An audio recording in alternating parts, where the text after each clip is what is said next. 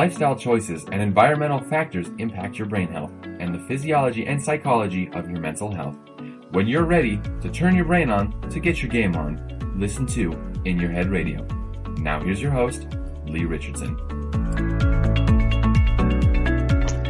Well, we've got a really exciting show for you today. We've got Erica Cooney. She's a licensed marriage family therapist known as the Burnout Professor. She's a stress and burnout expert, an integrative performance coach, does a director of programming for Same Here Service, is a professional speaker, social media creator, and fellow trauma survivor. She's the founder of the Cooney Method, which is Create Undeniable Natural Impact. And she's a former trauma psychotherapist, clinical director and adjunct lecturer and clinical professor at Central Connecticut State University. Her mission is to help make the mental health field more effective, accessible, decolonized, and non-stigmatizing. She found this mission in 2014 after being hit by a Mack dump truck, literally, while driving to work, and having her life fall apart over the next 2 years. Erica, thank you so much for being with us today.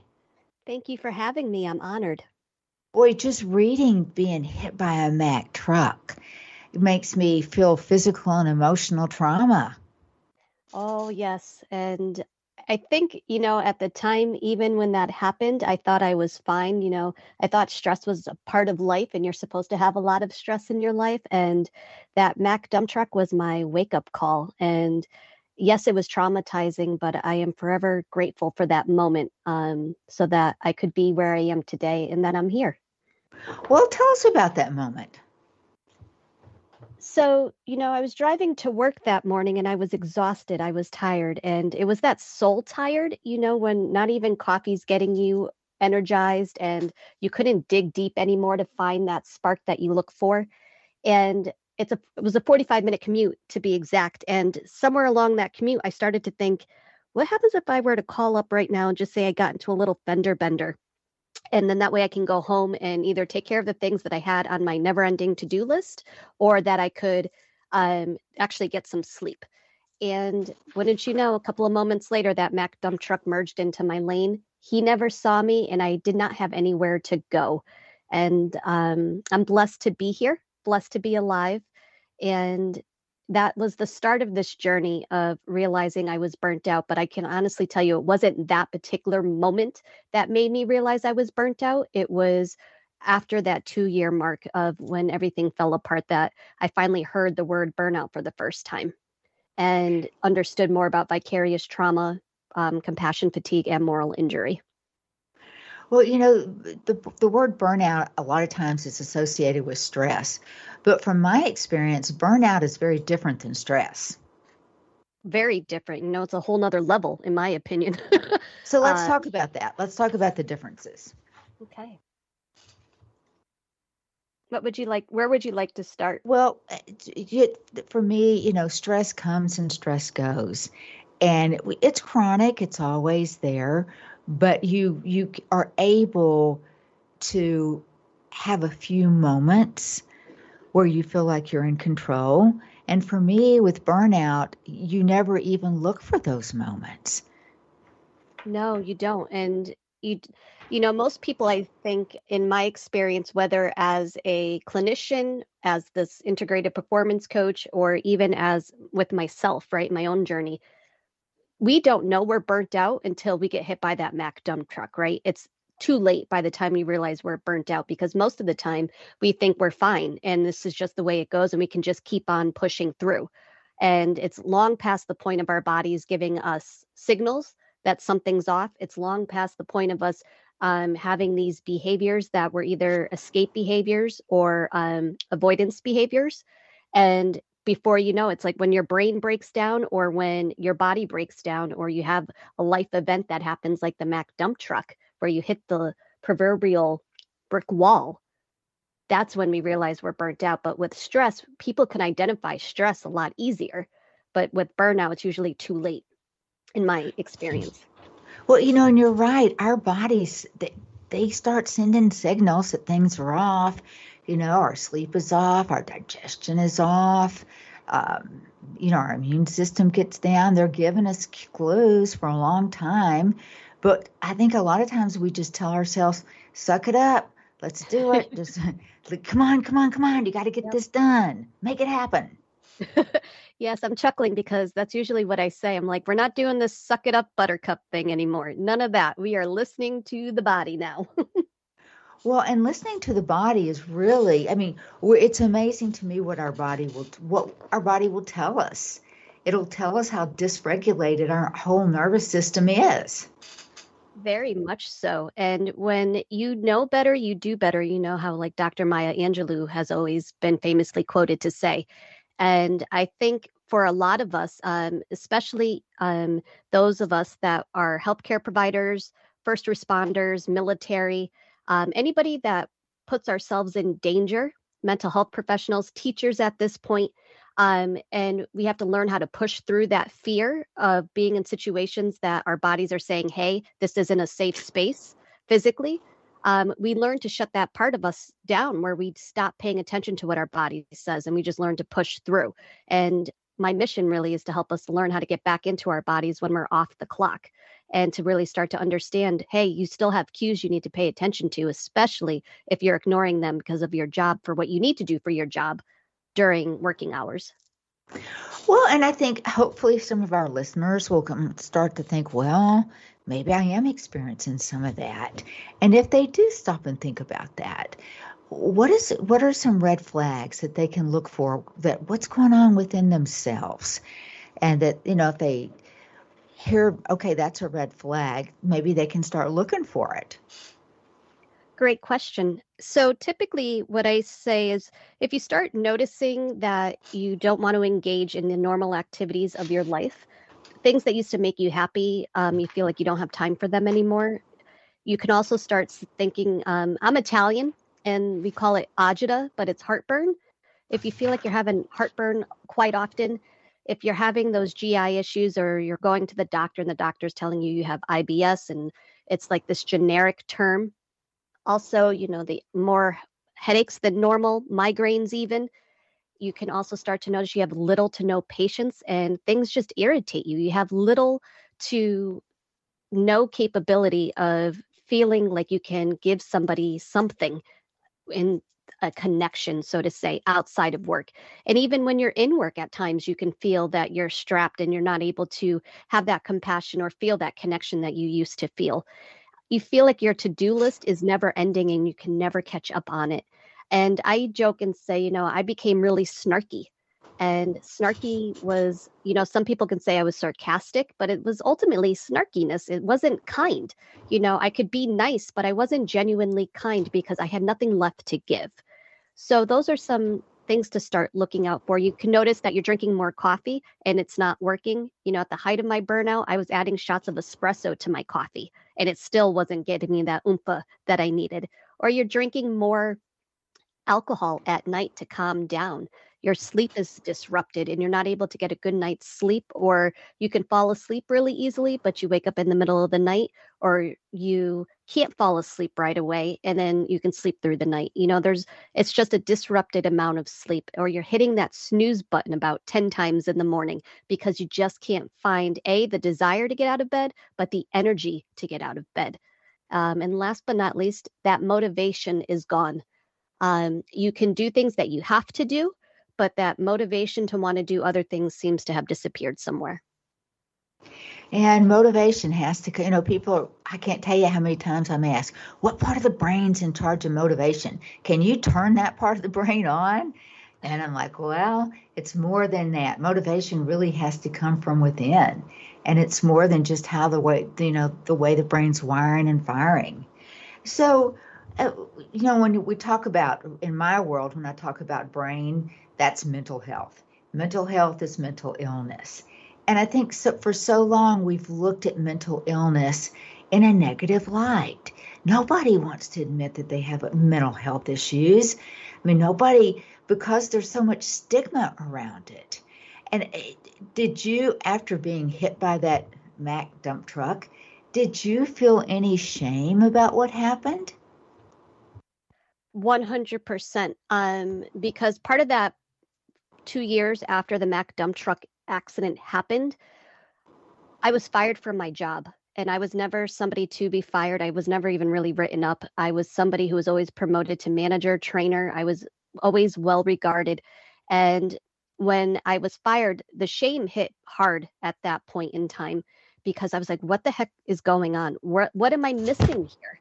And then when I went back to traditional talk therapy, I was realizing even more that traditional talk therapy wasn't working for me. And I was feeling more agitated and I was feeling even more shame about it because I had to keep talking about everything. And I was like, this isn't the answer. And shame happens because we feel that we're not good enough about something. We have to conform and we didn't fit in a box somewhere. And we were never taught, whether it's in the systems that we work in, our family systems, but we were taught that it wasn't okay for us to be ourselves. And burnout, I think, is a lot about conforming. We learned to conform somewhere and we stopped being able to be authentic at the end of the day. And that's tightly related to shame. Absolutely. I mean, that's comply and obey. And yes. that's what we're taught, comply and obey. And at some point we realize that's not in our best interest. That's not what's best for our soul. That's not what's best for our physical, our emotion, our spiritual health. Definitely not. It is so not okay because that job that I was fired at, about 2 months beforehand, I had written an email to the director and I had told him, I pretty much wrote out in black and white all the success that I had in the position. And because I didn't get fired because I didn't do my job, what I got fired for was not fitting in. And I didn't pay attention to the signs that I didn't fit in. And, I increased productivity by 49% in 7 months. And he told me in the meeting that I thought extremely quick on my feet. I was extremely smart and I should probably watch how I come across to people because it's intimidating. So it was a culture fit. Yep. Yeah. Mm-hmm. Yeah, because knowing what I know now, I would have said, you know what, this might not be working out for us. And I think I will be giving my resignation today. Well, why do we have to learn everything the hard way? Isn't that what life's all about? Learning how not to do something? Well, I have to think that it is because that's been my chosen path. I am right there with you. A lot of my life has been that. So when you left that job, you were crushed. Mm-hmm. How about anger? A little bit of anger in there? At that point in time, the anger wasn't there because I didn't allow myself to feel anger because I was scared of my anger. So I rationalized everything, and I even put self-blame. I did a lot of victim where I was not victim. I shouldn't say that. I did a lot of where I put myself in this light that I did something wrong. So I deserved to be fired. And believe it or not, through learning how to become mindful, learning how to sit still and meditate, and then also learning how to regulate my nervous system through movement, right? That's when I started to open up and see other possibilities that, hey, this wasn't my fault. I was in a system that was not okay. And I didn't belong in that system. And so it was a lot of soul work as well. And when I was able to sit still and able to deal with that agitation that comes up when you sit still, when you're not used to sitting still. And once I learned how to manage that agitation and finally get to really just listen to my soul is when I really learned. And then I became angry and I worked through that. Well, we go through that anger, it's like that grieving process. Deny, get angry, get depressed, start again, round 2. Yes. So we've talked about burnout and chronic stress, but we haven't talked about the pandemic. And to me, I have seen the pandemic create both so many times. I have had the same experience, and I keep saying to my colleagues, I don't think we've seen the worst of it yet. It's going to come after when we start to get back to quote unquote normal, when they say the pandemic's over and we're moving into the endemic, right? And we start becoming more and more to be outside, I should say. I think we're going to really start to see more of the not being healthy piece. Well, stop and think about it. Think about the psychological impacts of quarantine, Hmm. of social isolation, of the amount of job loss and industries, whole industries that were hit and that were shut down.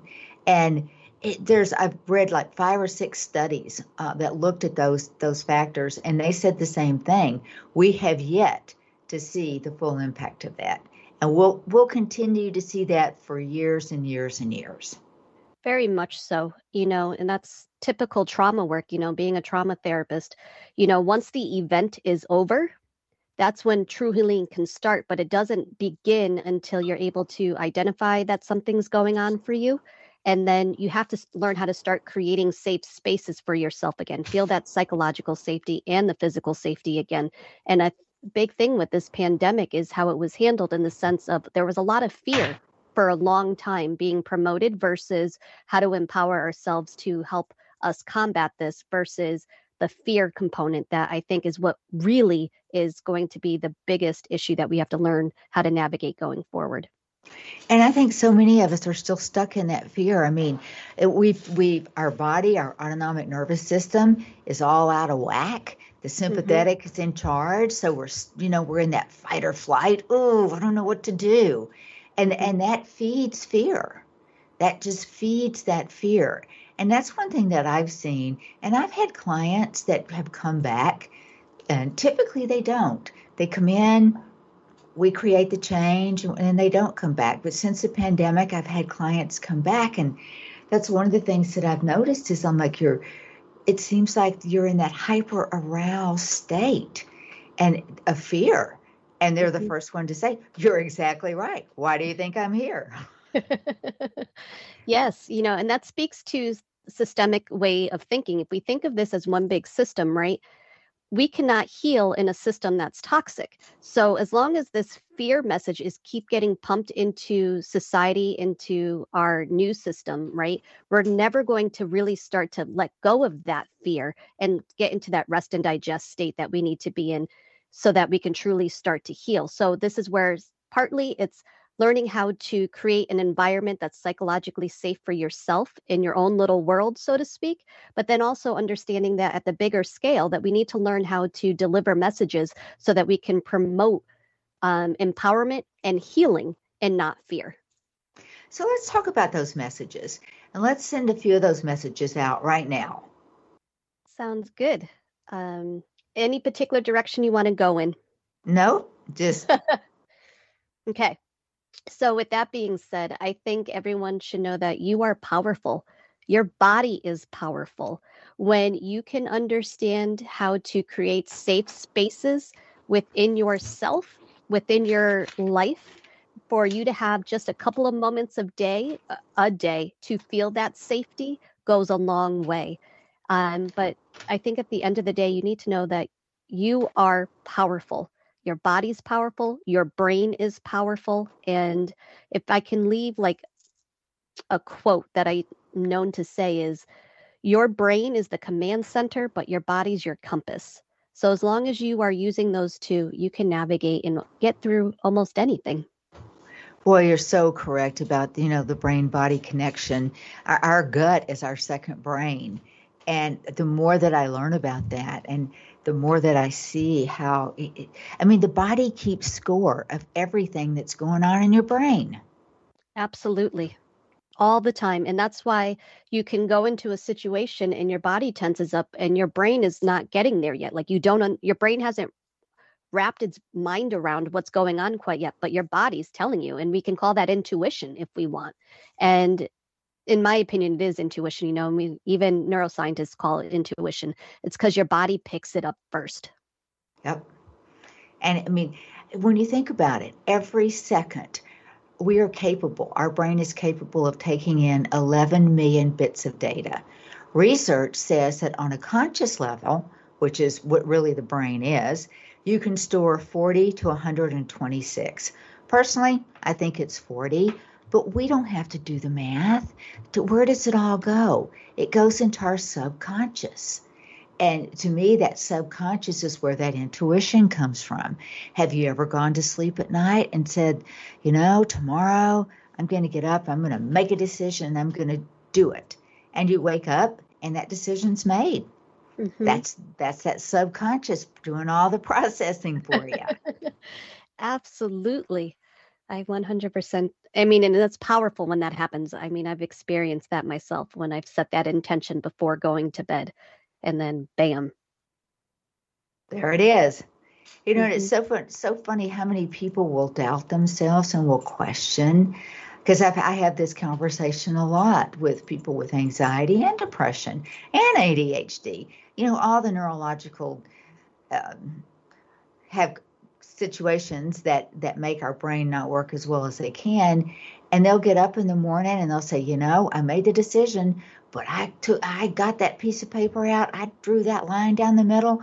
I put the pluses on one side and the minus on the other side. And I worked through it all over. And I'm like, why'd you do that? you made the decision. Well, I just wasn't sure. So once we create that peace and that calm, and you've talked about how we do that with, you know, focusing on things like being mindful. And I've talked to people about being mindful and they say, well, you know, I'm really not religious. Well, mindfulness used to be associated with the Buddhist monks, but that Right. was 30 years ago. Mindful is nothing more than just staying present in the moment. And without trying to change it and just allowing it to be what it is. And a lot of people, and I'm for whatever you use to get yourself there. A lot of people will use apps on their phone. And if that helps get you there, I think it's great. Personally, I just try to focus on my breathing. I just try to slow my breath rate down. I'll put my hand on my tummy and I'll try to feel that air go down into my tummy, and then I'll try to feel it go out. And that takes a lot of work. Well, we're talking today, I'm probably taking 12 to 14 breaths a moment. Reality is everybody's optimal breath rate is 4 to 7 breaths a minute. To breathe that slowly takes some work. It truly does. It takes training, right? That's how I keep looking at it. It's training your body. You know, we go to the gym for the physical fitness. So let's train our bodies with our nervous system and our brain health. And that's exactly what you're speaking to. Is there anything that for me, it's just plain old close my eyes and focus on my breathing.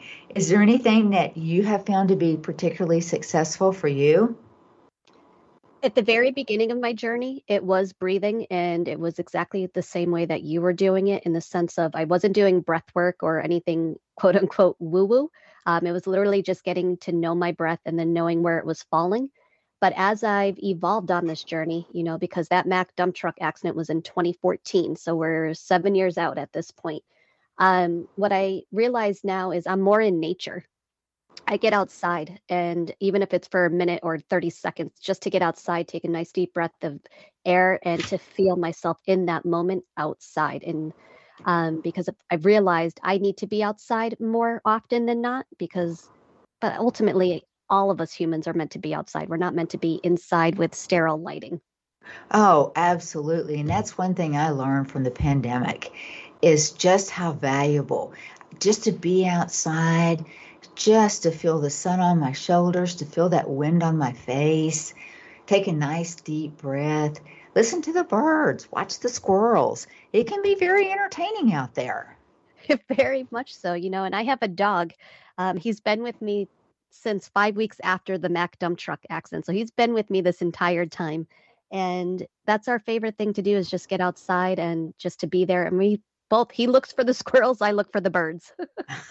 I have two puppies too, and I was noticing this morning as I watched them, you know, it rained last night, so they had to stop and smell everything like Yes. 10 times. I'm like, okay, I'm liking this outside, but I'm ready to go now. Yes. But just my office is in an older building and my windows look out into the parking lot. But I value those windows so much. You have no idea. To give those up because I have to see the sun. I have to see, is the sky blue? And there's a lot of action that can go on in the parking lot. Yes, and being distracted, because this is something I talk about when I do my workshops. It's, we can focus for 90 minutes at a time, right? And then we're supposed to distract ourselves or do something different than what we've been doing, right? It's kind of like the mental slap to say, okay, we're shaking it up, and then we can go back and focus again. So those windows, those moments to be able to look outside after focusing for so long, yes, I wouldn't be able to function if I didn't have that either. It just, I think that we're blessed that we have access to that. I can't imagine not having the freedom to just get up and walk outside. And I think, when you go out, even if you go out, people talk about exercise and how that makes them feel better.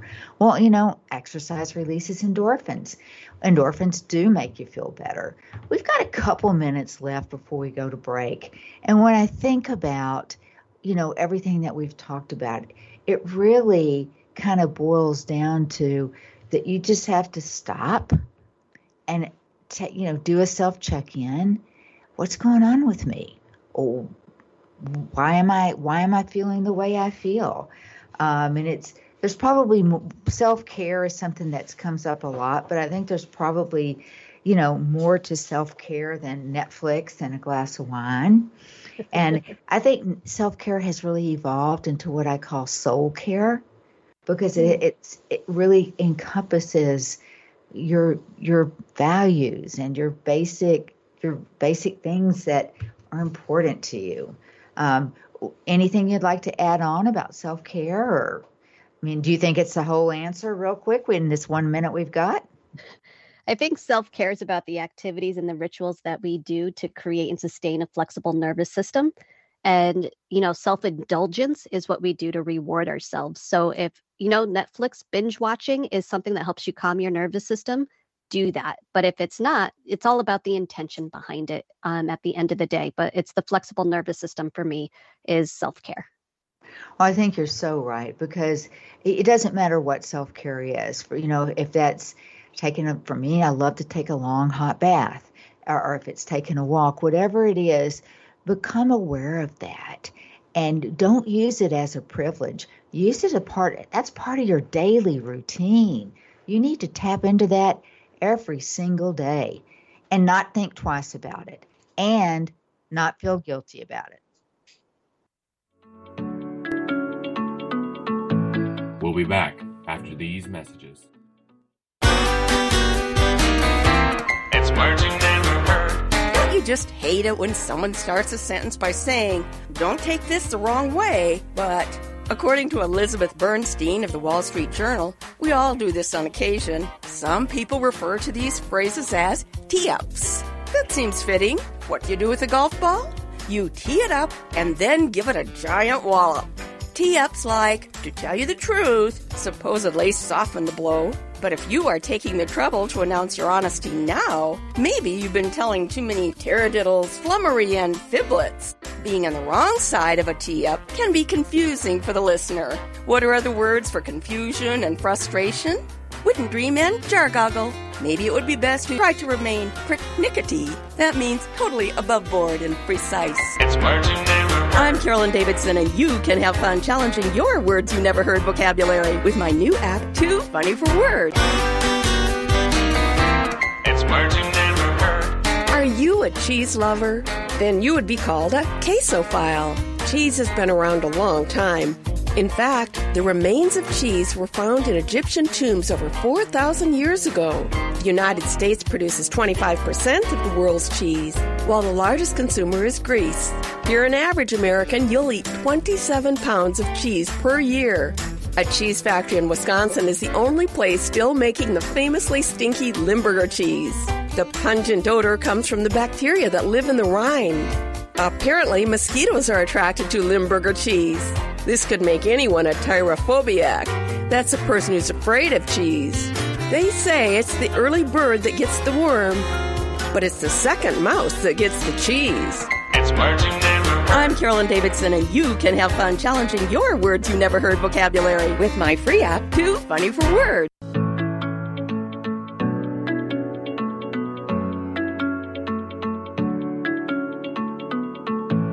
We're back. Now here is your host, Lee Richardson. back, and before we went to break, we were talking about self-care. And self-care means so many different things to different people.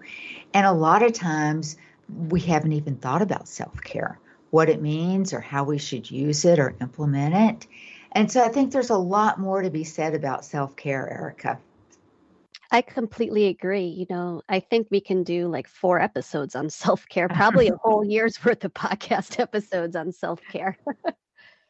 I think where I'd like to start for this moment is, for folks that are not able to have those moments where they can look out the window, right? Like how we were just talking about before the break, and they're stuck inside like a hospital because that's where their job is, or they are first responders or they're teachers.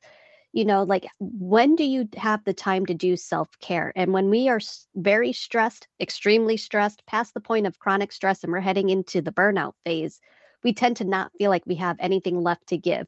At least I know from my own personal experience, when someone used to tell me, just take care of yourself, do some self-care. And I was like, you want me to go to the spa? I have no time to go to the spa. And it became this mission of mine to figure out what is truly self-care. And the more I've learned over the years, it is really something that fulfills your soul, like how you were saying before the break. And yet it's also about that flexible nervous system, because we need to be able to move out of a stress state back to a calm state. And we have to have that flexibility. And so a lot of the time, if you need to laugh, go find friends that bring you energy and not drain you.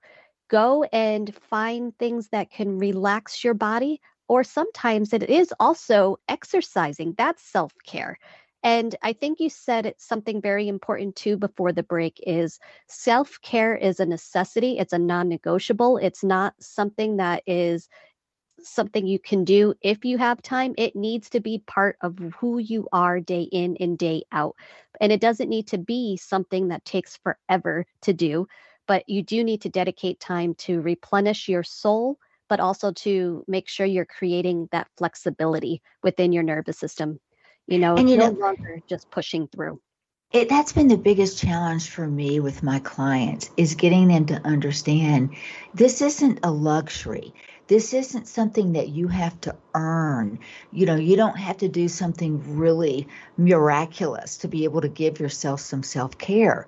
This is something that you do as part of your everyday life so that you live your everyday life better. Right. I used to think sleeping, like I'll sleep later on during the week. I'll make up my sleep on the weekends. I don't think that way anymore. Like sleep is prioritized now. Now that I have a routine and I have better hygiene when it comes to sleep, that is a non-negotiable for me, because I know if I don't sleep, I won't be able to be the best version of me, and I won't be able to give what I need to give to everybody, especially now, doing the workshops that I do. So my understanding of productivity has changed drastically. It's no more like, let's just work hard 24/7. It's everything that I need to do to make me become the best version of me is included in that idea of productivity. I like that. I like that a lot, because you're taking yourself into consideration. And a thing that I learned a long time ago when I had my twins, and my mom said to me, she said, if you don't take care of yourself, you won't be able to take care of anybody else. And it hit me then. And I was like, you know what? She's right. And she was. Yes. In marriage and family therapy, what we learned, now is this most famous saying, or people say it all the time, at least I hear it everywhere now, is, when you're on the airplane, you have to put the oxygen mask on first, right, before you can give it to somebody else. It's the same thing. You have to do what you need to do to make sure that you are operating at the best that you can be, because, you want self-care is another way I've heard self-care is you take care of yourself so that you can give other people the best parts of you instead of what's left of you. I like that. I like that a lot. Yeah. Well, when we talk more about self-care, I have had clients that they understand it, they're all for it. However, their spouse or their partner doesn't necessarily share the same view, and it creates conflict. Happens all the time. And I think this comes down to, having a serious talk with your partner. And what I mean by a serious talk is you have to get back to your values. What are your values? And if you can have an honest conversation with your partner about your values and their values, you can, most of the time, when you're not stressed out and you're not in the middle of a really stressful moment, but take time where it can be relatively calm and you can schedule it so you both know you need to have this conversation and you have an open dialogue about your values and what you're looking for, what you're trying to do. In my career, what I have known, most of the time, your partner will end up supporting you. But it's when we try to talk to our partner in the middle of a heightened, stressful moment, that's when we're not going to get anywhere. Well, that's when we're reacting to our partner. We're not really trying to talk. Mm-hmm. Yes. So delivery matters, and how and when you're going to have the talk matters too. It really does. And what I have found, if you can get that partner to indulge, to have a little self-care, all of a sudden there's a new appreciation for it. Yeah, we did that. And oh my gosh, we had the nicest evening. Everything just was so relaxed. So I'm a big believer in reward instead of punishment. I always, Yes. if you'll try this with me, then I'll do this for you. Give a little give and take. Because, and self-care, if you really want to integrate it into your lifestyle, it's not just you going in the room and closing the door. Right. And even with families, like now I'm branching, thinking about the kiddos too, and because we have parents who say, I can't do this self-care because my kids are all over the place. This is something everyone can do together. You can make this a family event. You can make this something everyone learns how to do together. And it can become a way of life within the family. You can change the culture of your relationship and your family. Wow, and what a great gift to give your kids, to model that behavior. Because as parents, and I say this and I think back and go, ooh, but as parents, we're constantly modeling behavior. Mm-hmm. And we're showing our kids what they need to be doing. So if you think about it that way, and you could model that behavior for your kids, reduce the stress in their life already. What a great gift. It's immeasurable because you're teaching these young kiddos life skills that they're going to need when they get older, because there's that saying that says mindset is what sets you apart from the rest, right? I don't agree with that. I think it's the state of your nervous system and knowing how to move through your nervous system is what sets you apart from the rest. That's what determines who's successful in life and thrives versus who just gets by and survives. So if you can teach your kids on how to navigate their nervous system because you're learning how to navigate your nervous system, that is a skill set that will get them very far in life, and it will allow them to achieve the things that they want to achieve. Well, I think sleep, let's start with sleep. If we want to navigate our nervous system and if we want to create some balance, and what concerns me about the kiddos is a lot of them sleep with their phone and they hear it. Yes. They hear when they get a text message. They hear when they get somebody like their posting. And there's going to be some real consequences that we're going to pay for all that. Extreme consequences, right? And there's the physical part of it where I believe there's a research study somewhere that was saying that if you sleep with your phone near your head, you're 60% more likely to have a brain tumor of some sort. And it was a startling number. And I was like, what? But more than that, it's disrupting their sleep, so they're not able to have their bodies replenish and recuperate the way that they need to. When I was teaching at the university, I had a student once say something about how she has her phone under her pillow. And I was like, what do you mean your phone's under your pillow? You don't at least put it on the nightstand? She's like, no, it's under the pillow. And I was like, well, when do you ever take a break from your phone? And the real thing is no one's taking a break from their phone. They take it, it goes into the bathroom with you. It goes to the bedroom with you. It goes under the pillow when we should be having our phones be on airplane mode and like 15 feet away from us or in a totally different room at night. I could not agree with you more. I think that we're we're addicted to our cell phones. And I think that because we can do everything, we can pay our bills, we can check our bank account, we can check on our friends, we can check on our kids, we can research, we can read, we can watch TV, we can watch movies. We're addicted to it. We get that cell phone in our hand and that brain starts pumping out that dopamine. Oh, yeah, I'm going to like this. I'm going to like what happens next. The problem is those little nerve cells get real confused after a while because the more dopamine that gets pumped out, the more they want that cell phone. Exactly. And did you see the newest article that was published in Nature at the end of January, where they said that if we're reading on our phones are actually making us dumber, quote unquote, in the sense of it's not allowing us to have true cognitive function because our bodies are not able to breathe and do that self-regulating that they needs to do while we're reading on our cell phones. Well, University of North Carolina did some really interesting work looking at cell phones and the damage it's done. And you think about it. I used to know everybody that I called on a regular basis. I knew their phone number. I don't Right. anymore. And when you think about it, I would get in my car and I would just, okay, now where am I going? How did I get there last time? I would figure it out. I don't anymore. But I don't need to. Our cell phone is making our brain so lazy.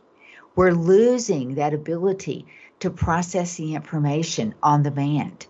And I'm amazed at how many people are so dependent upon their cell phone for everything. Right. That critical thinking component is constrained. And, when I was working in the public school system, I was a school social worker. And it was amazing to me when I was working with the high school students or the middle school students, and that critical thinking component wasn't there necessarily because they were like, well, let me just pull out my phone and check or Google that. And I was Yep. like, no, let's think it out. Oh, okay.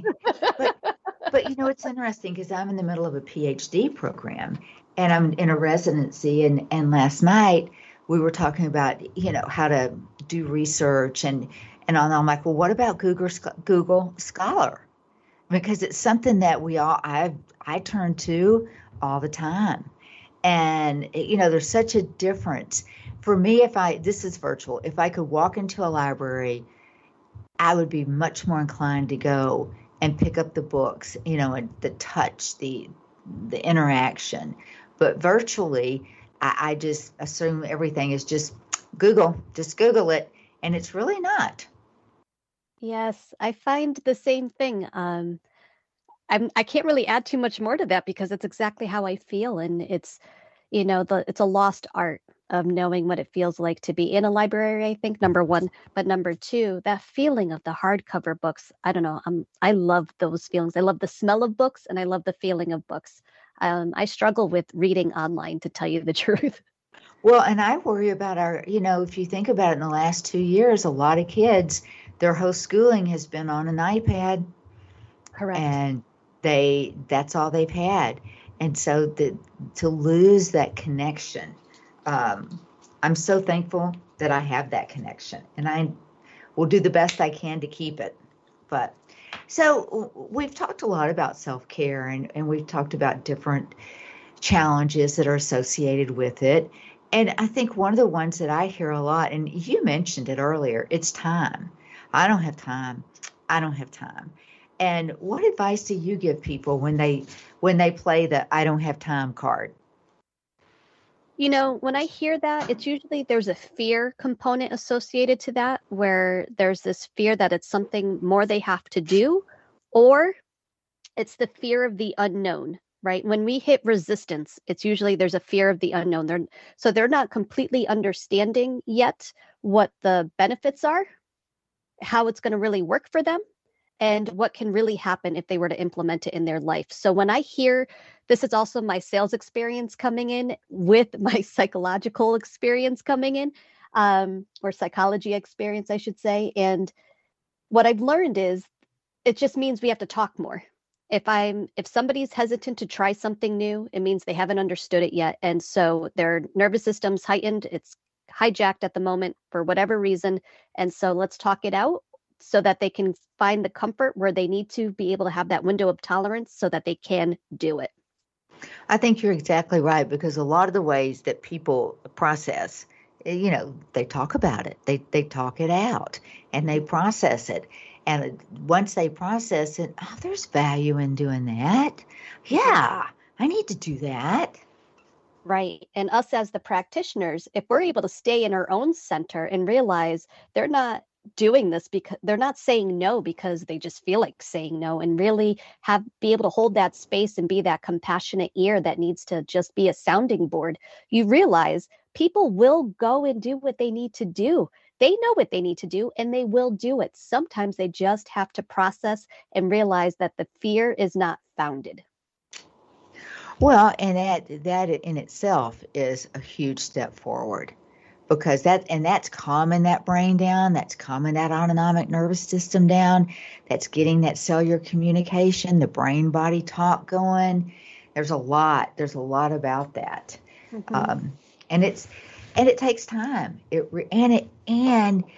takes stop and look at the history. It's just not going on today because you're stressed out today. It's been building. And how long has it been building? And what's been feeding it? Because, we all have that inner wolf in our brain, and we have that inner lamb, and which survives? The one that we feed. Exactly. Yes. And, I'm going to go back to what you just said and say it does matter. Our history does matter, right? Everything in context matters. Nothing's black and white. There's always a gray area in the sense of nobody ever just says no because they don't want to do something. There's usually a story behind it. And when we can understand our own stories and where it comes from, we're able to navigate and do almost anything. That's a really good point. That we all have a story. You got into this doing what you do because you got hit by a Mack truck. I got into doing what I do because one of my kids got hit by a car. And by the time he was in 5th grade, he told me his brain was just not working anymore. And the only option I was offered was to put him on Ritalin. And that was not an option that I wanted to, that would not be a first step that I would take. Right. So it's the stories, it's the baggage that we all have. Yes. And I think that's important for everyone to understand. We all have a story. We all go through some challenge or adversity at some point in our life. And the more we can connect on our stories and the more we're able to have compassion for one another, we can heal and go further than we could ever go. And I think acceptance is such a big part of that. Just accepting that what has happened. And because first, I'm mad about it. I'm threatened by it. I don't like it. It's wrong. And all of those things could be very well true. But what it boils down to is it's over. You got to let it go. You got to accept it and pick it up and move forward any way that you can. Exactly. And I don't know if you can speak to this, but I can speak to this. It's little by little, step by step. Little steps lead to big steps over time. And the more you let go little by little and you reframe things and you continue moving forward, it's the cha-cha, 2 steps forward, 2 steps back. But as long as you keep moving across that dance floor, you'll get to where you need to go and you will find that acceptance. Just don't expect to find the acceptance overnight. Well, and I can't, that resonates with me because when I think of goals, people will come in and they've made their annual goals. Well, that's great, but let's break them down. Let's break them down into monthly goals. Then let's break them down into weekly goals, because then you can actually achieve some of them. If you're only looking at the end and you're not looking at those 2 steps forward and 2 steps back, you're never going to make it to the end. No, you won't. You'll get burnt out. Yes, you will. And that's what we don't want, And I think using your timing, using goals is a way to help yourself, keep your eye on the prize. And yes. that's a good way to do it. And those goals have got to be SMART, specific, measurable, accurate, reliable, and timely. And that makes them sound so simple. I had somebody say, oh, that's so simple. And I'm like, well, that's what goal setting is all about. Keep it simple. Yes, absolutely. And that's another one of my things I'm always saying is keep it simple, silly. We're just going to keep it simple because life's complicated enough. We don't need to make it more complicated. Absolutely, we don't.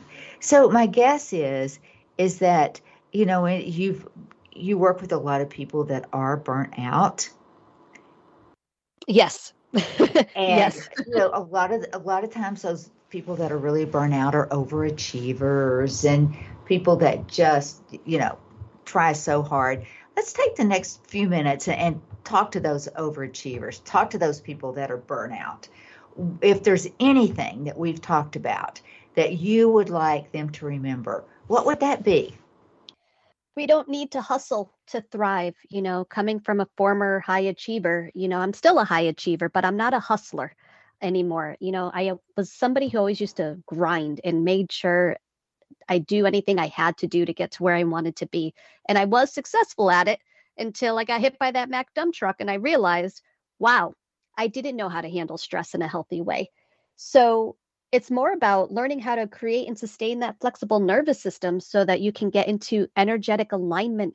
And then when you get into that energetic alignment with your intentions, you start to achieve your desired outcomes, because the more flexibility you have in your nervous system, the more you're able to flow and the more you're able to be productive. So instead of this being a trauma response of pushing through and getting things done no matter the cost, you are able to be productive from a place of flowing and knowing when to push on the gas, when to take a break, and have complete faith that things will work at the time frame that they need to work on. Well, I love that push on the gas, because that's what we all want to do, gun it. Let's get there. Let's get there today. Let's make things happen today. And we need to learn how to brake. And, tap those brakes occasionally instead of waiting until you have to come to a screeching halt.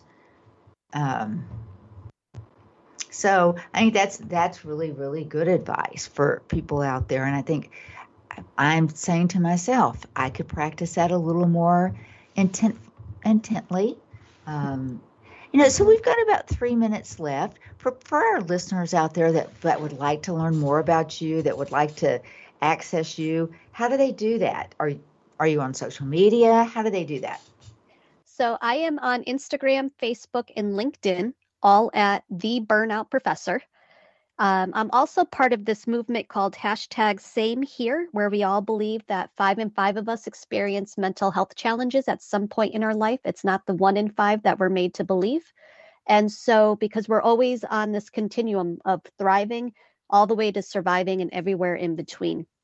And I'm the director of the programs over there for the service industry, or the service sector, I should say. So first responders, military, healthcare professionals, CEOs, and mental health professionals. You can find me there at samehereglobal.net. But I do not have a website, but if you follow me through my social media that I just said, The Burnout Professor, you'll be able to be updated when I offer workshops and classes or one-to-one coaching. That's great. So what just real quick, give us an overview of the workshops that you offer and the one-on-one coaching. So for coaching, I offer 3 programs. You can do Stress Be Gone, which is more for folks who feel like they're heading towards burnout. And it's just 6 sessions to kind of teach you some skills to implement into your everyday life. Then I have Burnout Recovery Coaching, which is 13 sessions over 6 months. And that helps you learn how to navigate life after burnout and create a sustainable way of being going forward. And then I also have something called #Undeniable Truth Life Coaching, where we learn some skills, but we also dig deeper into your soul, and we help you learn how to own, speak, and live your truth. Wow. That sounds like some amazing work that you're doing there. Thank you. I appreciate that. Yeah. Well, I think that this is the time we're coming out of the pandemic, and we're going to start to evolve to the new normal. I don't know what that is, But anytime I'm in a time of transition, I always use that time as a time to come out on the other side a little bit bigger, better, and stronger. So I encourage our listeners to do the same. And maybe that's looking at if you're burnt out, or looking at how you manage your stress, or looking at how you manage or don't manage your self-care. Even if you just take, a couple of steps forward, then I'm going to allow myself on a daily basis 10 minutes. I can do anything I want for those 10 minutes. I think if you did nothing more than that, you would have a more enjoyable day. So thank you so much, Erica, for being with me today. I appreciated everything you shared. Thank you for having me.